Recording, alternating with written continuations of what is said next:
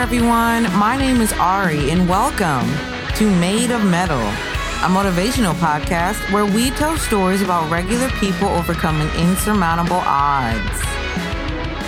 So it's a pleasure to meet you again for the next part of our journey into the past. Thank you so much for joining me, and so glad that you're here. So first and foremost, I hope everyone enjoyed a happy and healthy holiday, honoring those who made the ultimate sacrifice. Although this episode isn't going to be released until like a week later, with it being such an impactful holiday, I really wanted to dive into and incorporate those themes in today's episode. Just a little bit about me. I am the child of a veteran, and I've always naturally been curious about the military, as well as its history within our country. Like, I'm obsessed with the Civil War, and it's just so interesting to me how the two are so interwoven. It's just fascinated me for years. And there's also some pretty amazing personal stories born from the actions of service members, which is what inspired me to choose the subject of today's episode. The individual we'll be covering in today's episode is the definition of a hero. In every sense of the word. Literally putting their own life on the line so that others may be saved. And enduring experiences that would have otherwise, just destroyed most of us. Just for the chance to spare others the same atrocities. This individual's actions were the catalyst to inspire many others to follow in their footsteps, becoming an example and a role model for women and men alike. This individual is also one of the most awarded service members of all time, even to this day. And you guys know me, and you know that I absolutely adore stories with an underdog theme, but I also love that this is a story highlighting how the actions of one have the ability to impact so many others in positive ways. It's a really good demonstration that it really just takes one person. It's all about you. It's all about what you decide, who you want to be, how you want your legacy to be remembered. And the individual that we are going to be learning about today really took that in stride. So with all that being said, I'm really grateful for the chance to share this story with you all. So let's get right into it. This week, we'll be discussing the healer, the helper, the heroine. This is the story of Ruby Bradley. Ruby Bradley was born December 19th, 1907 in Spencer, West Virginia. Ruby was the fifth child born to her parents, Bertha and Frederick, who would have 6 children in total. Bertha and Frederick had made their life on the homestead and were essentially farmers to sustain their home. For those who aren't familiar with West Virginia, Ruby's hometown was in quite the rural area, and every member of the family had to participate in maintaining the farm. Living in a small town does have its perks, but it can also really limit economic opportunity, so farming was essential to their survival. Throughout her childhood, Ruby had to take up hard manual labor, which I'm sure helped contribute to her building her grit over the years because farming work ain't no joke. And admittedly, I have mostly lived in the suburbs, but I've chatted with farmers at farmers markets. I used to work in farmers markets, and I also had friends who lived on the farm. So these are people who literally work and their livelihood is selling essentially the crops or the meat from their farm. So just talking with them, it was just so eye-opening because it's literally the work never stops. It takes a lot to keep up a farm, and I've always had the utmost respect for farmers. Over the years, Ruby realized that she enjoyed helping others and would become interested in the teaching field. In her late teen years, Ruby would enroll in a local teacher's college to pursue her dream of becoming a teacher. In 1926, Even with Ruby having to tend to her regular duties at the farm, she was able to graduate with her degree in teaching. For about 4 years, Ruby worked as an elementary school teacher, becoming well known in the community as she interacted with so many parents of the children she taught. It was during her years as a teacher that Ruby would become painfully aware of the unfavorable home lives of her students. Ruby would observe her students suffering from varying health conditions and how that would have such an adverse impact on their ability to learn. It was Ruby's experience as a teacher that would inspire her to become a nurse, deciding to enroll in nursing school the same year. In 1933, Ruby would complete her degree program at nursing school with a specialty in surgical nursing. I'm absolutely loving this go-getter of a personality already. I mean, definitely resonating with me. I think I'm a bit of a workaholic though.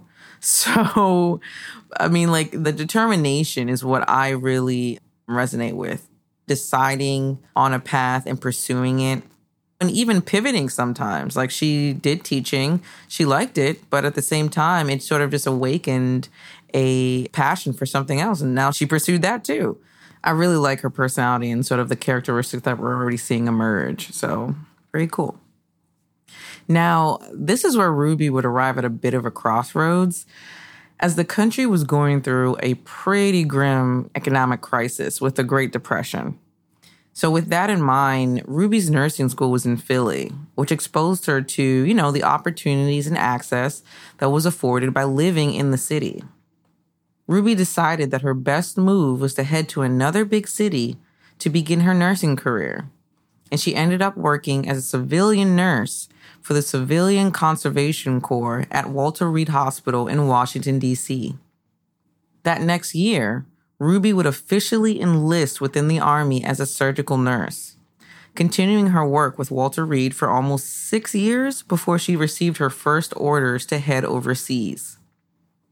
In 1940, Ruby was sent to the Philippines, first to Fort Mills, and then a little over a year later, Ruby ended up at Camp John Hay. In December of 1941, just a few days before Christmas, tragedy struck Camp John Hay. The Japanese military began its invasion of the Philippines, and Camp John Hay would be bombed and invaded, with over 50 bombs being detonated within the area surrounding Camp John Hay. Ruby and several others attempted to flee the attack, eventually hiding for more than 5 days within the surrounding area to avoid capture. Sadly, the group was eventually captured and forced to report to a camp that the Japanese had established for all the prisoners being held. This camp was called a POW, or prisoner of war camp. Ruby was held in a small space with thousands of other captured Americans who were all forced to live in harrowing conditions at the complete control of their captors. Essential resources such as food, water, shelter, and medical supplies were either very limited or non-existent. As such, Ruby's and the lives of her fellow prisoners became a daily test for survival. With the understanding that their skills were invaluable to the camp, Ruby and any available medical professional would spend every waking hour caring for the other prisoners. To put a bit of data behind this perspective, because I thought that would sort of help actualize what Ruby and the other captives experienced while in the camp. And this is essentially focused on the medical professionals. Ruby herself assisted with more than 200 operations while she was a prisoner. This doesn't even include the more than 10 births she assisted with as well. So that just gives you an idea of the volume of medical care that was being administered. So this woman, she was in there working miracles, trying to help others survive without the proper tools, without the proper manpower. It's just insanity. After about 2 years, Ruby was transferred to another prisoner of war camp in the area, where conditions were even worse for the captives. Malnutrition and disease ran rampant within the camp, as adequate food or facilities were never available. Ruby and other medical staff had to resort to breaking into abandoned hospitals and smuggling in supplies to use to treat their patients. With health concerns continuing to mount, they began a medical clinic within the camp, organizing and managing treatments and resources to the best of their ability. As the days continued, the nurses worked tirelessly, with their efforts not being overlooked. The other prisoners would dub the nurses as angels in fatigues, as the nurses would sometimes forgo their own food and medical treatment in order to provide for the other prisoners. Timeline-wise, Ruby was held in captivity for a total of 37 months. That is literally more than 3 years. While they were all finally rescued, their numbers had dwindled significantly, and Ruby herself only weighed a total of 84 pounds. The camp was liberated in 1945, and Ruby and the others were freed and sent home to their anxious families. Due to the efforts of Ruby and her colleagues, many lives were saved, and Ruby was awarded the Bronze Star for her incredible work during the war.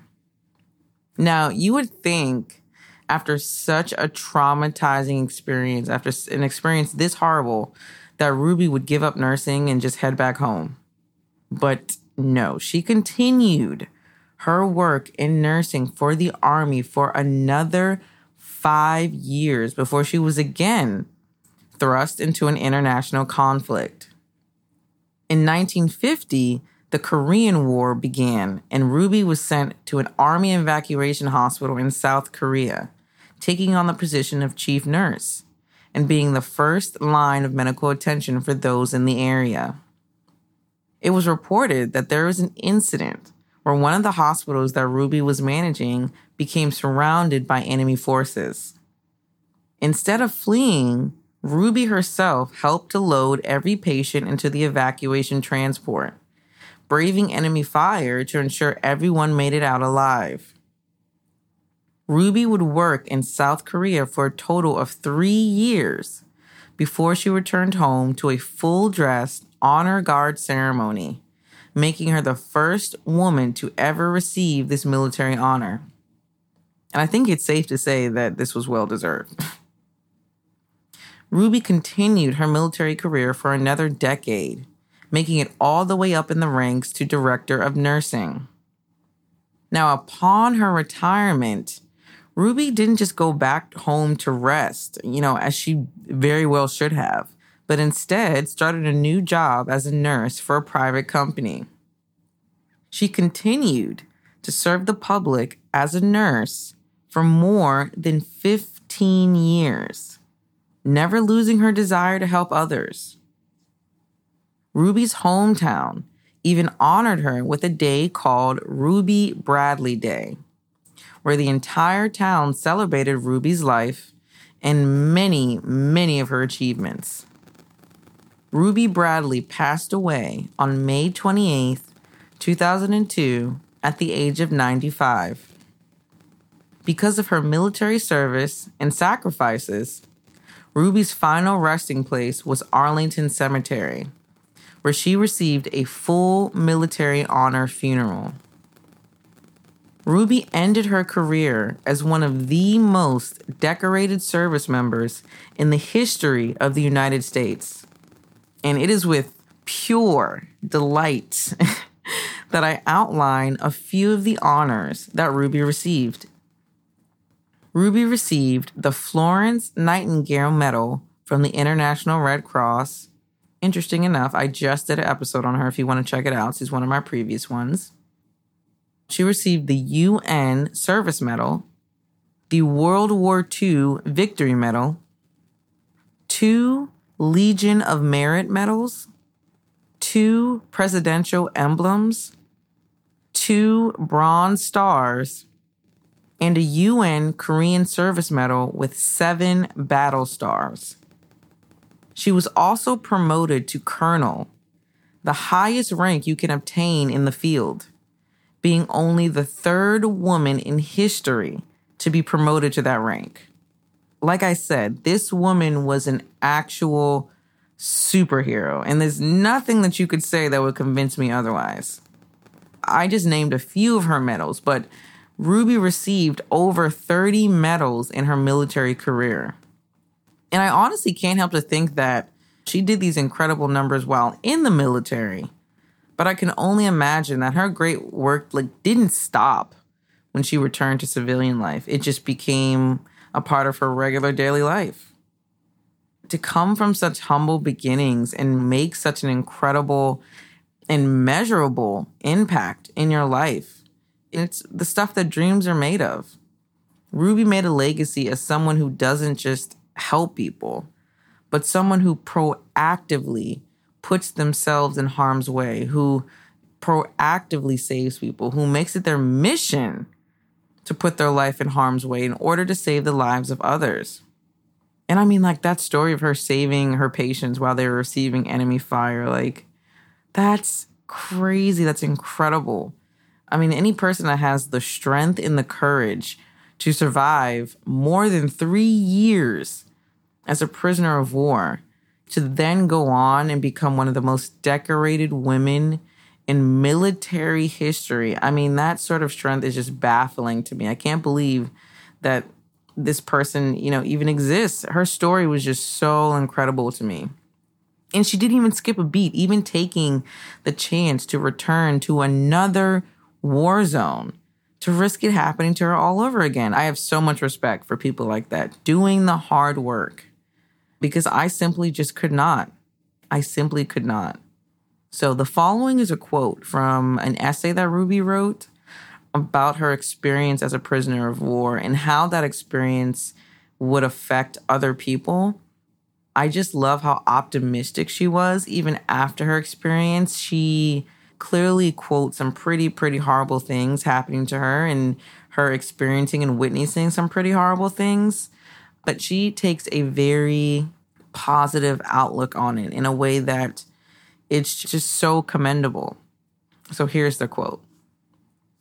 Humanity is defined as a combination of the best principles of human behavior, based upon the best philosophical and religious tenets known to man.